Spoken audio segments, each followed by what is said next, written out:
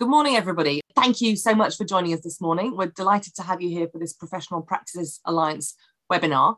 What we're doing is we're sort of building on our growth strategy series of webinars, and we've got a two-part mini-series, which makes me feel like some kind of HBO executive, on mergers. And today's session is going to be focusing on the preparatory stage. Should we merge? How do we prepare for a merger? And then the session on Thursday at 9:30 is going to be more about the implementation of a merger and the process sort of leading into merger. So that sort of second phase when it's looking like a done deal, but as we will come to hear, it's not always that straightforward. In terms of a couple of housekeeping notices, you've probably heard when you joined that the webinar is being recorded. So just to make you aware of that. We're really keen that this is an interactive, a fluid discussion, and that we hear from you who are here today. So please do use the chat function to sort of submit your questions, comments, objections, whatever it is that you want. We're really keen to hear from you, and we'll get the panel to pick up on those points. It's an interactive format. So again, if you've got any particular questions, then you can sort of unmute and ask that question. Just let me know in the chat function. But because of that, I would ask if you wouldn't mind just keeping yourself on mute so that the background noise doesn't interfere with the panelists speaking. A bit of terminology for us in terms of mergers. I think it's fair to say that a merger of true equals is a very rare concept. So when we're talking about mergers here, we're talking about being acquired by, taking over a firm, really merger in the very broadest sense in terms of a combination of two professional services firms. We might touch on legal firms specifically because there are one or two issues that are relevant, particularly to kind of firms within a more regulated environment, but we are talking here more generally about professional services firms in the round. So before we get cracking on the discussion itself, I'm just going to spend a couple of moments introducing our panel. I'm delighted to have two guest speakers with us today. Looking to my immediate right on my Zoom screen, apologies if this isn't how you see it yourselves, is Simon Slater. Simon Slater has had a really, really interesting and varied career, and he has a portfolio of roles now, mainly non-executive roles in the legal services sector. So he has a real insight into law firm management particularly, and has, as I hope we'll hear shortly, guided, I think, 3 that he's prepared to admit to firms to successful mergers. So a real wealth of experience to share with us today. We've got Giles Murphy, who has also joined us from Smith & Williamson, soon to be Evelyn Partners. Giles is head of professional practices. He's on the audit side, but has a real sort of helicopter type approach to things, so it can bring a real wealth, not just the pure sort of audit experience, but there's all the numbers stuff. I've already apologized to him to reducing him just down to numbers, so I shall continue to do that. We've got Rob Millard from Cambridge Strategy Group, who is a real expert on strategy and on advising professional services firms. Again, loads of experience in the legal services market, so some really interesting insights there.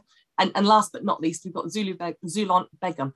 I'm getting all of your names wrong. Of everything to get wrong, names is a really important one, so I do apologise. Zulon Begum from CM Murray, she's a partner there, and she advises on professional services firms, on mergers, on LLP conversions, on all sorts of transactions relating to professional services firms, as long as lots of other things. So she brings a wealth of practical experience of overseeing these processes and really guiding the management team through the entire process. And then behind the scenes, we've also got Stuart Smith, and thank you to him from CM Murray, who is actually the person without whom we couldn't do all of this, because he's very much holding the reins for the Zoom. So Stuart, thank you very much. Before we get started on some really in-depth discussion, I'm going to kick us off today by asking each of the speakers just to start off by telling us their 30 seconds on what they believe the most important thing that a firm needs to keep in mind if they're considering a merger. And I wonder, Simon, whether we can come to you first on that. Sure, yes, good morning, everybody.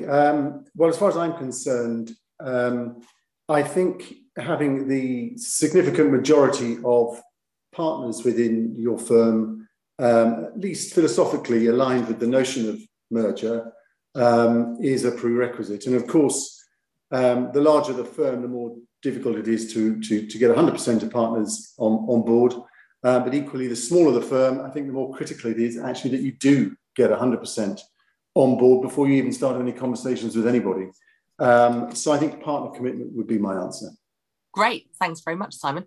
And Giles? Good morning, everyone. So I'm going to go for fail fast. I think we observe too many scenarios where firms spend many, many months discussing a possible merger only to find that the deal breaker is something that they'd identified early on in the process and had sort of ignored. I love that one because that leads beautifully into the reverse due diligence stuff that Zulon's going to cover later. That's great. And Zulon.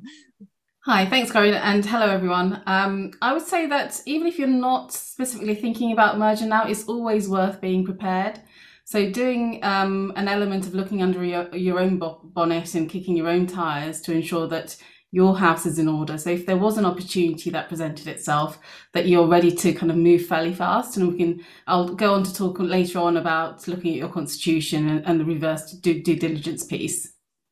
Fantastic, thank you. And last but not least, Rob. Thanks, Corinne, and hello, everyone. Before we say why merge, let's take back a step back and say why grow. And firms want to grow for one reason, really, and that's to improve their resources, increase their resources in order to service clients better. And not just any resources that are valuable, that are rare in the market, that are difficult to imitate, and the firm's organized to exploit. So VRIO resources is what the strategy literature talks about, and this is the preeminent model for competitive advantage. So there are ways of achieving that. For a firm, you can grow organically, or you can laterally hire, or you can develop alliances, or you can merge. And merge is the most difficult and the most risky of those strategies. So my answer would be, don't do it unless you have to. Thank you very much. A sort of a mix of positive and negative there, but good to know. I wondered whether we could ask you, Rob, just to expand in a little more detail about what the right reasons for considering a merger are, possibly thinking about both the sort of positive and the negative perspectives. And if you wouldn't mind also thinking about when the right time to consider a merger would be. Well, it goes back to those VRIO resources and what the objectives is that you are trying to achieve. What is your strategy? And if you can achieve your strategy with organic growth or with lateral hires or with alliances, then I reiterate, merger should be at the bottom of the list. But if you can't, then it's really the only way of achieving it. So then it's a matter of which merger partner would allow us to meet the objectives. It all has to be strategy driven. Great. So we've got this sort of idea that how do you decide what your strategy is? I don't know, Simon, whether you want to comment on how you sort of come up with that strategy. How do you work out what your strategy is?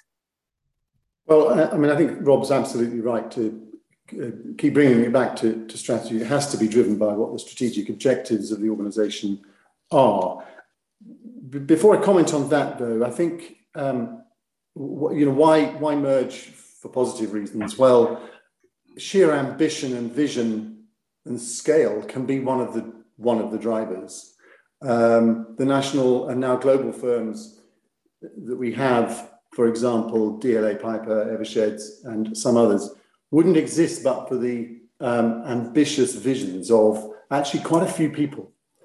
And that was all about building law firms of scale, but also of quality over the long term.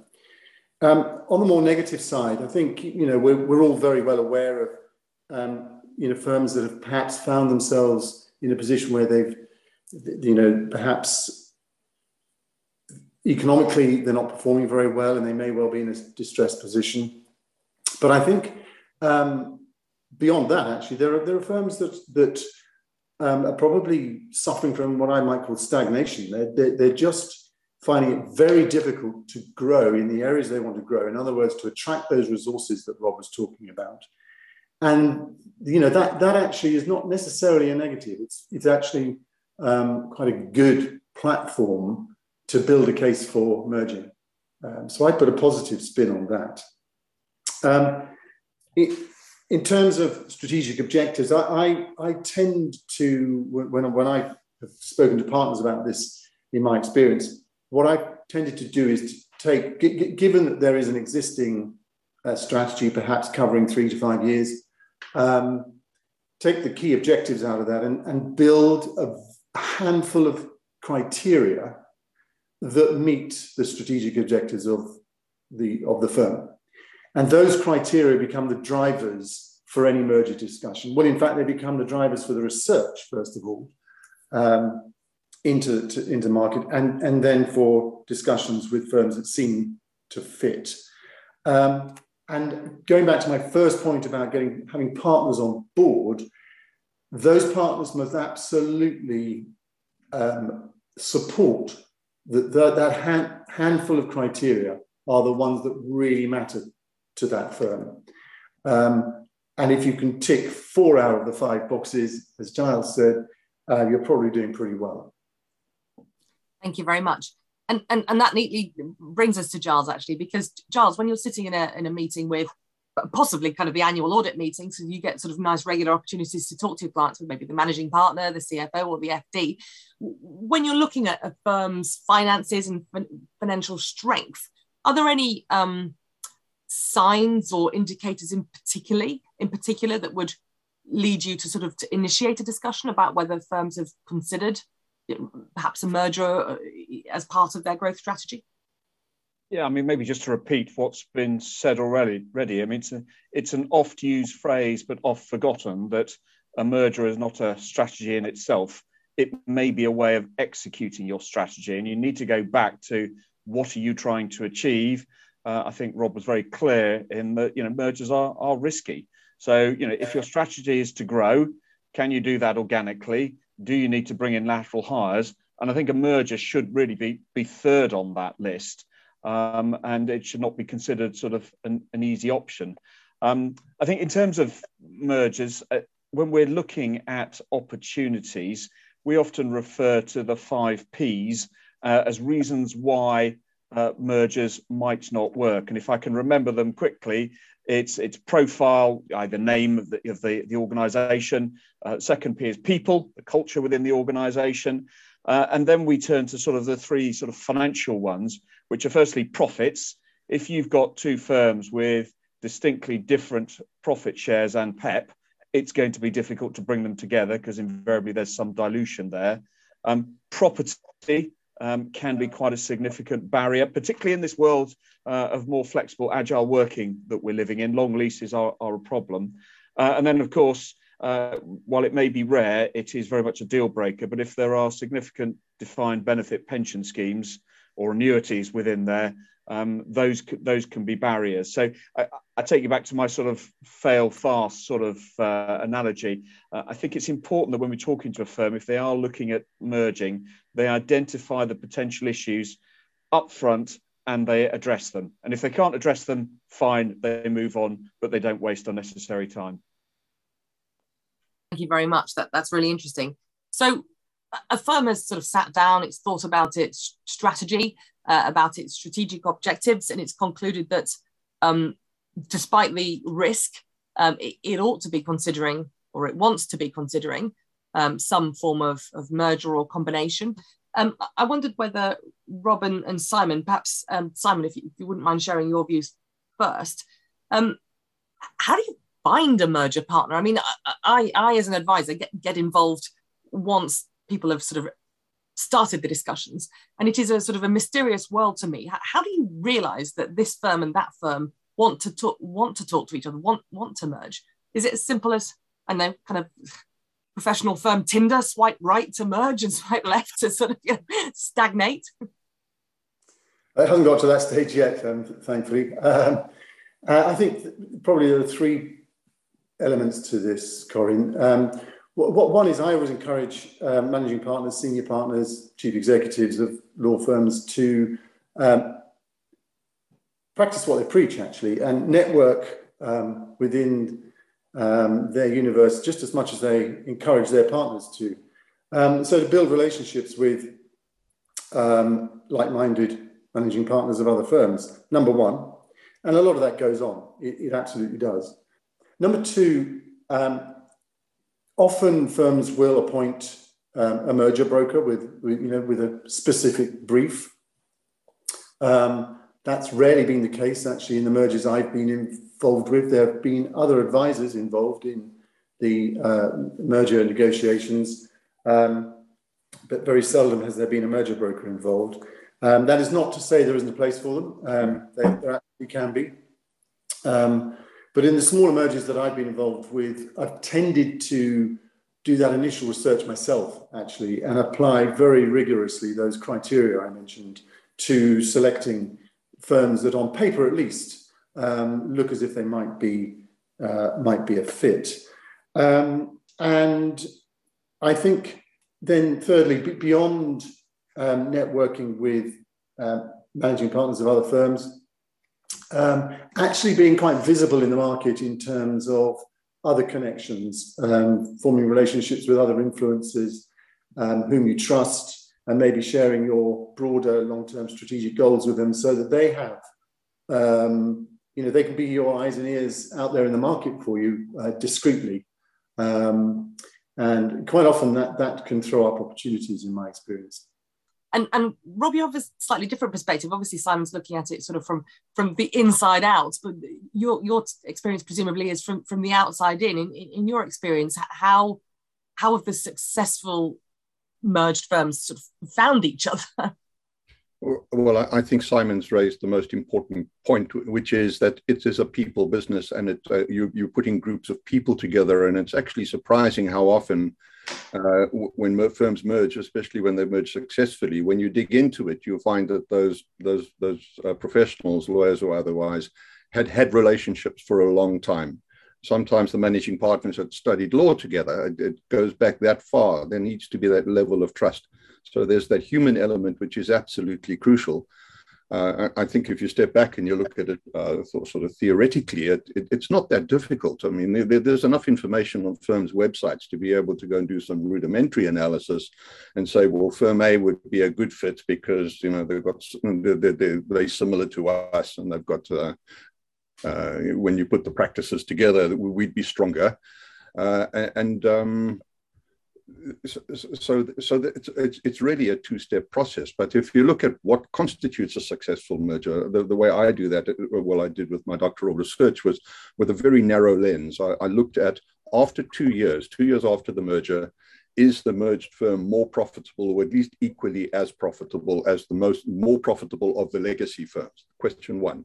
Question two, and I only looked at big firms, remember, so this may be less relevant to smaller firms, but the league table rankings, are they ranked in more highly and in more areas than they were before? And if the answer is yes, then that's a successful merger. And if the answer was no, then in my book, it was not a successful merger. And on that basis, about half the mergers I looked at were successful. So that brings us back to the question, is this going to make us more profitable? And is this going to make us stronger, our bench strength stronger? And look for firms where the answer to that is yes. But don't forget Simon's point. It's a people game. Yeah, and maybe if I could just butt in there, Corinne. I mean, I can probably say this safely because I'm on Zoom, not in a meeting room with everyone, but I'm being slightly critical of the profession. I mean, we often joke about the sort of the golf club conversation where two managing partners, senior partners bump into each other and start discussing about the concept of putting their two firms together. Maybe so they can play more golf. But I think it's important to take a step back and look at this strategically. And I think it's interesting if you were to talk to a corporate financier in the corporate markets where they're advising, big companies, medium-sized companies about their strategy, they would sit down and say, okay, so what are we doing? What do we want to do? Let's find a partner that we can merge with, acquire, that does that bit we don't actually have. And they go out there with that as the premise. And coming back to Rob's comment there, is interesting that, in his research, half of mergers fail. I'd love to sort of take that a stage further and possibly even ask the question, did you meet at the golf club in relation to those that didn't do well, and see whether there is a correlation? I mean, it's a slightly flippant point, but it does concern me that not enough planning is done up front. I think it's a good point, and it raises sort of another topic around diversity and inclusion, because if people are resorting to the sort of the 1980s model of sort of combinations and so on, you do wonder whether that will have an impact on things like diversity and inclusion. But I mean, that's speculation on my part, of course. And I guess I'm really interested by the idea of merger brokers, because I think a lot of particularly smaller firms would say, haven't got time for this, I haven't got the expertise for that. You know, big firms, they can do this because they've got the whole department of management doing this, but I'm a fee earning partner, you know, and I'm supposed to somehow kind of broker a merger as well as kind of keep my clients happy and look after my partners and so on and so forth. I know, Simon, when you and I were chatting in advance of this call, I confess to you, I have no idea how or how much a merger broker charges or whether they're any good. I wondered whether you're able to share your thoughts on whether or not sort of a merger broker is a good idea. It feels like a good place to start for people who have absolutely no idea what they're doing, with the greatest respect, or is that sort of a false economy? I think what I'm about to say is not based on having ever used a merger broker, but I have had plenty of conversations with them. I think, first of all, only appoint one if you are absolutely confident that you can trust that person, because it is the ultimate transaction. It's a little bit like recruitment, in chasing the fee, getting a deal over the line. What you really want is somebody who is really cares about putting two businesses together that really match. Someone you can trust to be discreet in the marketplace. And those people do exist. But unfortunately, they are undermined by rather more people who don't follow those standards, in my experience. And from those conversations that I have had, my understanding is that they're a little bit like real estate agents, that they charge by reference to a percentage of, I think I'm right in saying, of the combined potential revenue of the two firms that are being merged, or indeed three firms, or however many firms are involved in the deal.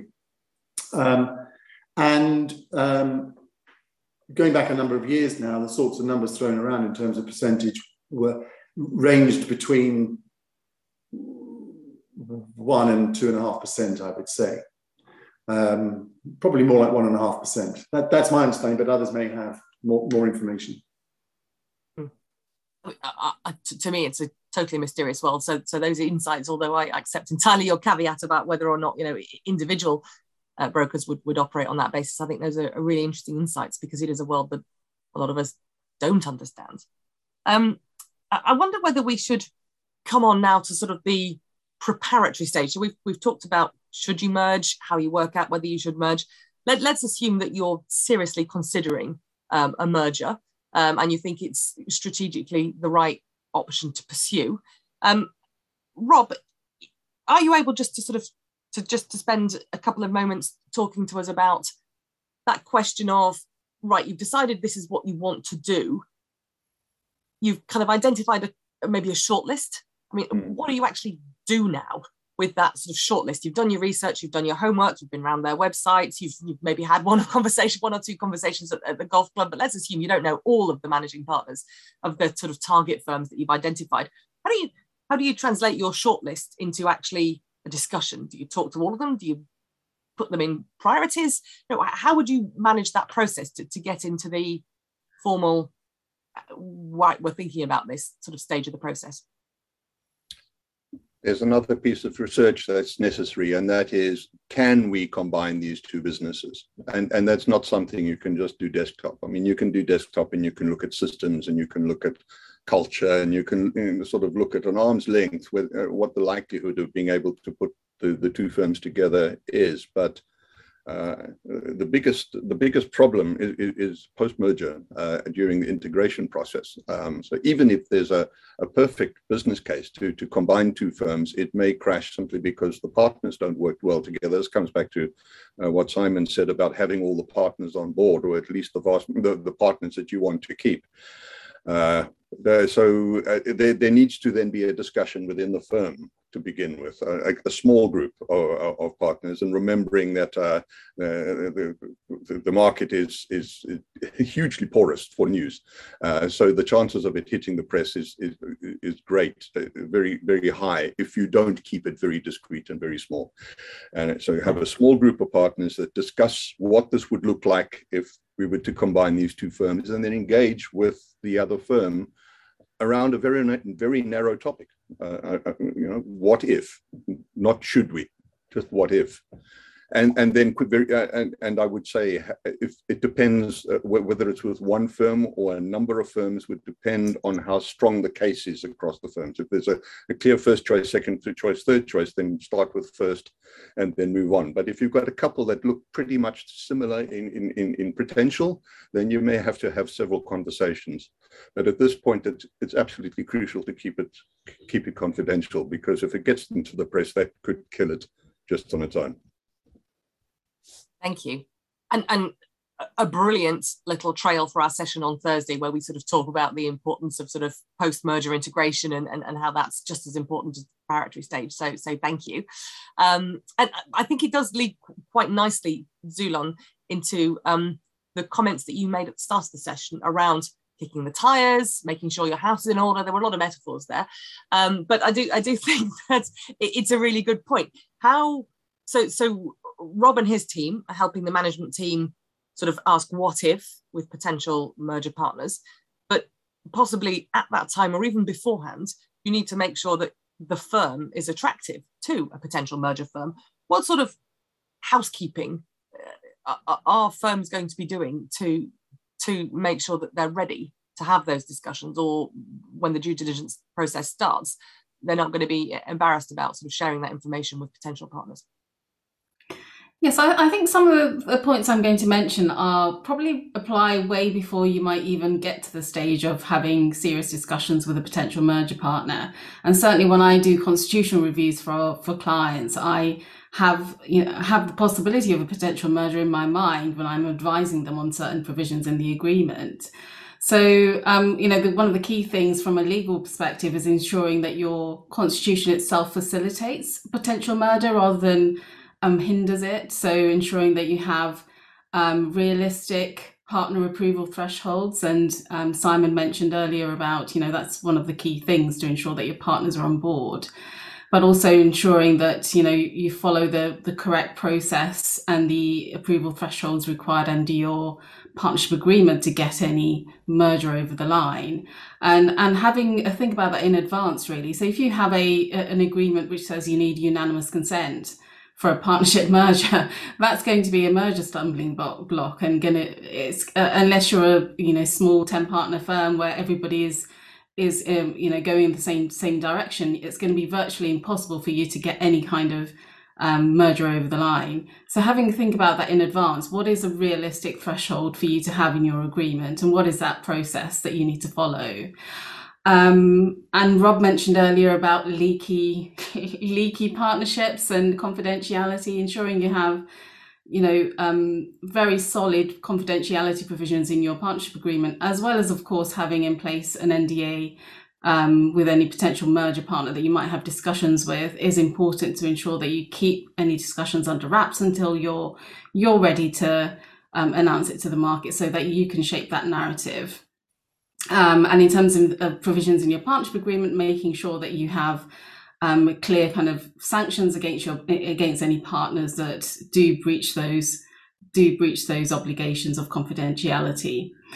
Another key thing that we often find, especially when a sudden opportunity comes around, is presented to a firm.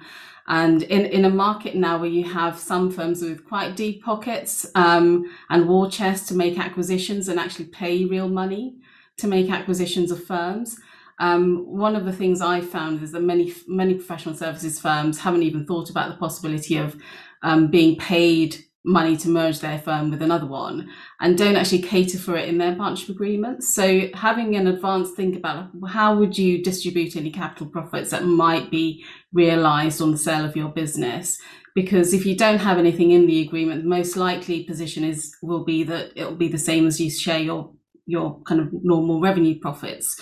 So the same principles would probably apply, and that might not be appropriate to your firm. And that can be a major kind of create bad blood amongst partners when it comes to the discussion about how you divide the spoils of any kind of capital profits that come about because of a merger. So thinking about that way in advance is a good idea, and locking that into your agreement. The other few things I'd mention in terms of constitution are ensuring you have provisions to protect kind of partner stickability, around notice periods, around restrictive covenants. All those kind of things are important, because whenever, in any kind of merger, strategic change for a firm, it creates instability. And if your partners are not required to give you long notice periods or don't have covenants, it's easier for them to jump ship if they're not happy with the way that they think the firm's going. So having those protections in the firm's constitution is really key. The other key thing is, and this is usual kind of housekeeping for any professional services firm, is that you're kind of dealing with any underperforming partners. And don't think of a merger as being the solution to dealing with underperforming partners, because that's sometimes for some firms think that's the only way they can get shots of partners that they haven't been able to get shots of is through a merger itself. Don't think of that as being the silver bullet. Have in place in your constitution realistic ways of actually managing underperformance. And also think about in advance about other stumbling blocks that might come across in your constitution and your partner structure itself around remuneration. Is your current remuneration structure a kind of a good kind of platform for you to go out and find an appropriate merger partner? And also things like governance and culture, other speakers have spoken about, but some of those things can actually be generated through the way you're managed through your constitution. And those will be key issues when you're discussing any merger with a potential merger partner. So thinking about where you are now in terms of those issues, governance and remuneration, and where you're willing to compromise when it comes to those discussions with the other party. Great. Thank you, Zulon. Loads of things to unpack there. So a great number of things. I'd like just to pick up on one of the comments you made there about capital profits. It's funny you say that about, some firms being acquired for value. And my experience is often the opposite, where you talk to firms and there's a great disappointment, there's great expectation, particularly among some of the senior partners, that they're sitting on a gold mine, that they're going to be paid riches beyond their wildest dreams to merge. And there's often a disappointment there.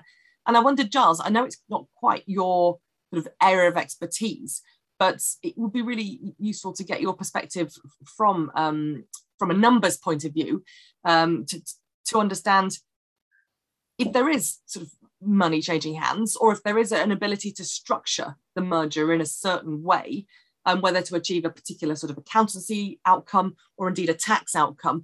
Are there specific things that a firm or the firms should be thinking about? Or is it a case of what happens and it just is the tax? So I think as a starting point, a caveat, I think broadly we're talking about LLPs and partnerships merging here. But clearly there are now an increasing number of companies operating as law firms in the market. So that's just a pointer to look out for, because clearly if you're merging with a company, there may be tax consequences. But I think coming back to LLPs, I think quite often there is the view that, this will be tax neutral, tax isn't going to be a problem. Just be careful on that one would be my view. You mentioned sort of capital changing hands. Perhaps the best analogy, although most people on the call probably wouldn't deem this to be a merger, is just seeing what Knights are doing in terms of merging with other firms. You can see the structuring of those transactions if you go onto the Knights website, and they are looking at paying a capital sum there. Now, the broad parameter for tax is that if you can get your receipt as a capital payment, that will be at worst under capital gains tax. You might even get entrepreneurs relief or business asset disposal relief, and that is likely to be much preferable to income tax. So if you look at the sort of the Knights type structure, what they're really doing is paying out a few years worth of profit share as an upfront capital sum. At another time, we can go into that in a lot more detail. The other point I would just mention on LLPs, though, is just be careful also about how the different firms reserve for taxation. Now, this is more of an accounting issue than a tax issue, but if you've got firms who reserve on different bases, then you will need to agree on a unified way of reserving for tax going forwards. And that may well result either in one firm having, or partners of one firm having to leave more money in the business, or maybe partners in another firm actually getting more cash out. Now, being the prudent individual I am, I would never advise that on a merger there's extra cash being paid out. But that might lead to some quirky numbers in your cash flow projections. And dare I say it, on the horizon, if you're an April year end, basis period reform coming up, there's quite a lot to think about in terms of the merger, the post-merger cash flows and how tax reserving can impact those. I think that's really valuable. Thank you very much, Giles. And it sort of builds on some of the points that I think we need to come to now around that due diligence piece. And one of the first things, I mean, first of all, you're going to think about heads of terms with a potential merger partner, but you're already going to be starting to sort of think about kind of the start of the due diligence exercise. That heads of terms discussion is going to be partly used to tease out where the stumbling blocks are going to lie. And to Giles's point, that then you have the opportunity to fail fast rather than to drag out the discussions endlessly. I wondered whether Simon and Rob, you're able just to sort of highlight some of the key stumbling blocks that you feel you might encounter and therefore you should be dealing with really early on in those early discussions, or the sort of when you're starting to get into heads of terms discussions. But what would you consider those really key things to cover off really early on? Well, most of them have got a label culture, but you have to dig into that. You know, culture could mean all sorts of things to all sorts of different people, and specifically, it's how do we compensate each other? But what do we value? What does performance mean in our firm? How do we make decisions? How does governance work? Is it very dispersed, or are there a small group of people that make all the decisions? These can be immensely important stumbling blocks. And so it's important at a very early stage to have a discussion about those and whether they are likely to be stumbling blocks. I mean, if the firm that's the target is in a measure of distress, which may not be on the verge of bankruptcy, it may just be that they've lost one or two key players and they don't think that they're really that viable anymore, and so they're looking for a white knight. It may be that they say, well, yes, of course, we're very different, but we're prepared to, chuck all that because it's more important to become part of a merged firm. But those conversations, I think, are crucial at as early stage as possible. Anything that is that will shine a light on how easy will it be to combine these two businesses into a single entity needs to happen early. So I think you mentioned in a previous discussion, Corinne, this concept of reverse due diligence. And I do think taking some time to take a long, hard look in the mirror and do the housekeeping that Zulon referred to is a very worthwhile exercise. Any managing partner of any firm will know where the skeletons are and what they look like, and the fact that they need to be dealt with, because they'll need to be dealt with sooner or later. Then I think when it comes to heads of terms, I always encourage the partners I've worked with to keep the red lines to a minimum, if possible.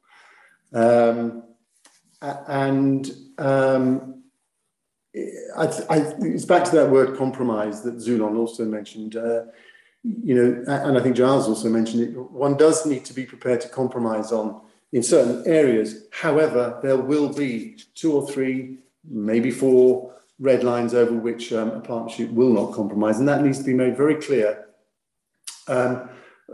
even before one gets to heads of terms, probably. I just wanted to say something a bit more about this whole area of preparation, which Zulon introduced right at the very top. I was privileged enough to be a member of the leadership team which planned and executed the merger to form Eversheds 20 years ago.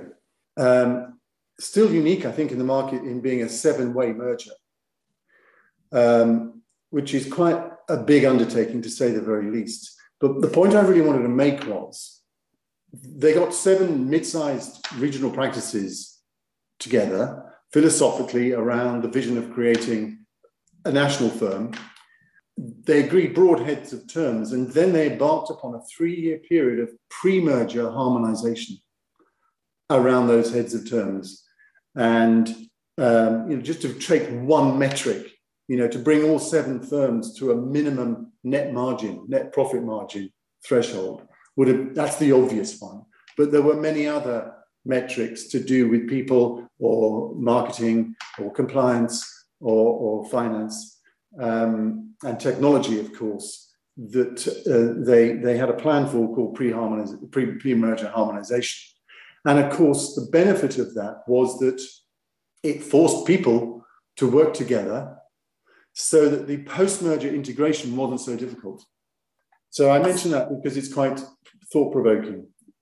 And I like that as well, because the way I've been thinking about it is that the kind of the heads then flow into sort of the due diligence process and sort of getting your house into order. But this idea that you've got your strategy and then you say, right, okay, let's all work towards the merger in a significant period of time is a more unusual approach. But you can see the logic to it in terms of the very clear phases pre-merger and post-merger. And I wonder, whilst we have you, Simon, whether you could comment on the point that Zulon made up, which I thought was really interesting. I think she's quite right to highlight the difficulties in terms of deciding when do you get a decision from the partners. And Rob's got some thoughts on this as well. Great. But and the sort of the leakiness that you've all alluded to. But how do you manage that in practice? Because do management go away and put a merger together and then put it to the partners? Or do you talk to all the partners really early on? I mean, in practice, how do you manage that dynamic, that tension?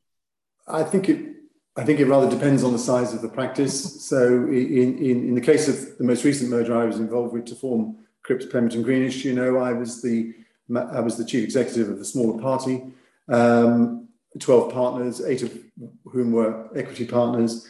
And so it was critical for me to get those 12 people actually coalesced around the notion of partner and actively wanting to pursue it. So that's the approach I took there. It's in the case of Eversheds, it was very much driven by the vision of fewer than a handful of people who just happened to actually be based in Leeds and Birmingham, who created a vision, shared a vision, and wanted to make it happen. And they used their skills of persuasion and influence over other practices around the country and the partnerships to build enthusiasm around the concept. But Rob, I think you wanted to come in. Yeah, just on the topic of reverse due diligence and red lines, there's a question of clients, and which clients are you going to be prepared to sever the relationship with, because conflicts are one of the biggest stumbling blocks as well. And it may be that if it's a firm-wide client, several partners advising them that it's a firm-wide decision. Otherwise, it may be linked to a single individual. Then the key is how important is this individual going to be in the firm going forward, the combined firm. But really interesting and a great point, Rob. Thank you. And actually, Zulon, I wonder if you can comment on the sort of the technical challenges around that conflicts point. I don't want to tread on Andrew's toes from the session on Thursday, but I can't let it pass without some comments about sort of the SRA side on a law firm merger. Well, if you follow the SRA rules to the letter, you can't actually execute a merger and share any confidential client information with the other party to your merger unless you have your client specific consent, which if you're a firm of any size, it's very difficult to get. And it also connects with an issue around confidentiality and leakiness of the potential deal. So it becomes almost impossible. But the key thing, I think, if you are that there will inevitably be some sharing of information. What you need to do is to ensure that you've protected yourself in your NDA around your obligations to disclose any information to the other party, and that you're complying with your professional rules at all times to make sure that you're not falling foul of anything. But it is an incredibly tricky point to navigate when you're kind of sharing information around clients as part of a merger process. And Andrew's going to go into much better and more detail on Thursday about it. And one of the challenges I found as an advisor, and I see among the attendees, we've got a number of advisors joined us today, is that firms want to take a view on that, and that's quite difficult, because as an advisor we can't stand beside that. You know, the SRA is a self-reporting system, so it's quite challenging for firms to take a view in the legal services sector in that way. Now, I'm conscious of time. We've got about 10 minutes left. So do feel free to submit a Q&A via the chat function if you want to. I've actually got one question here, which is asking about whether it's worth exploring the concept of a sort of a defensive merger or a merger of necessity, because our focus has been very much on sort of focusing on growth and achieving a growth ambition. But I don't know whether anybody would like to pick up that question around whether firms ought to be considering a defensive merger. Rob, great, thank you. Go right back to the beginning of the webinar. You said that in terms of definitions, we're talking about mergers where there's an acquirer and a target, and almost always the target is in defensive. This is not something you do for fun, a merger. So it's absolutely a reason to look at a merger. There's a slightly different approach, but the key points that have been raised on this merger are the same for target and acquirer, in terms of preparing, in terms of thinking who the best partner would be, in terms of the initial approach. Yeah, and I see it often not because the firm isn't doing financially, but it's because there's no succession.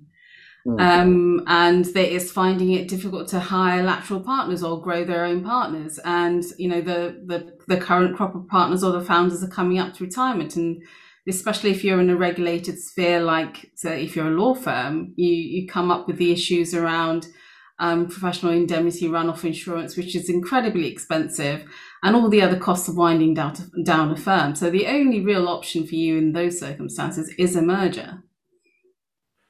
And I think just on that, Corinne, I think that also raises some interesting questions with regard to what due diligence is then done. Because if we assume for a moment that the defensive firm is the smaller firm, clearly the acquirer, the larger firm, will do a lot of due diligence on the defensive firm.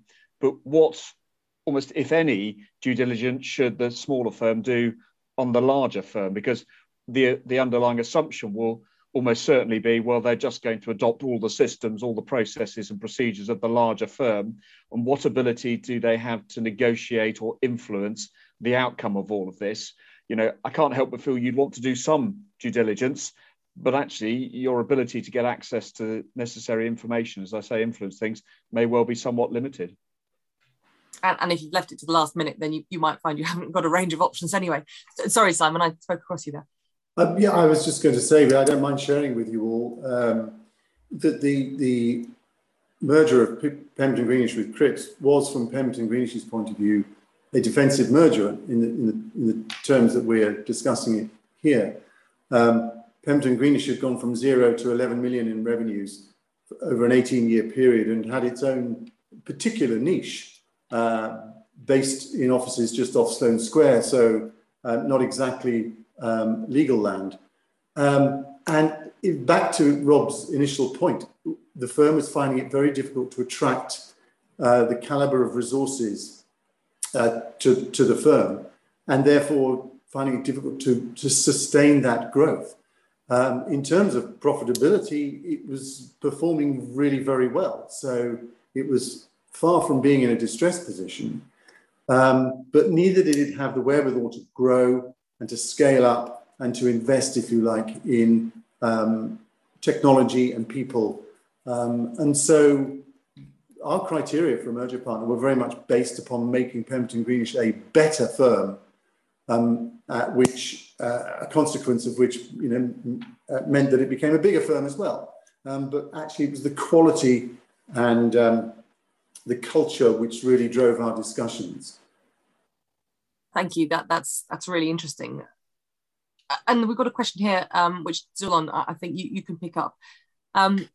The question asks about whether there are different considerations to take into account if you're merging with different entities, and it's a point that Giles picked up before. So, for example, if it is LLP merging with limited company or vice versa, rather than, say, LLP and LLP. And I guess we should also acknowledge that there are still some firms that are general partnerships, and so I suppose that's another factor that some firms might need to take into account. Yeah, so the general partnership is probably the most stark example. I don't know of any firm which has merged into a general partnership. There may be general partnerships who have transferred their business and assets to an LLP or a company, but the potential liabilities that come with becoming part of a general partnership are usually quite rightly so, a red line for most firms. So thinking about your structure as well, if you are potentially looking for a merger, it may be that you need to restructure beforehand in order to make yourself a bit more attractive if you are a general partnership, for example.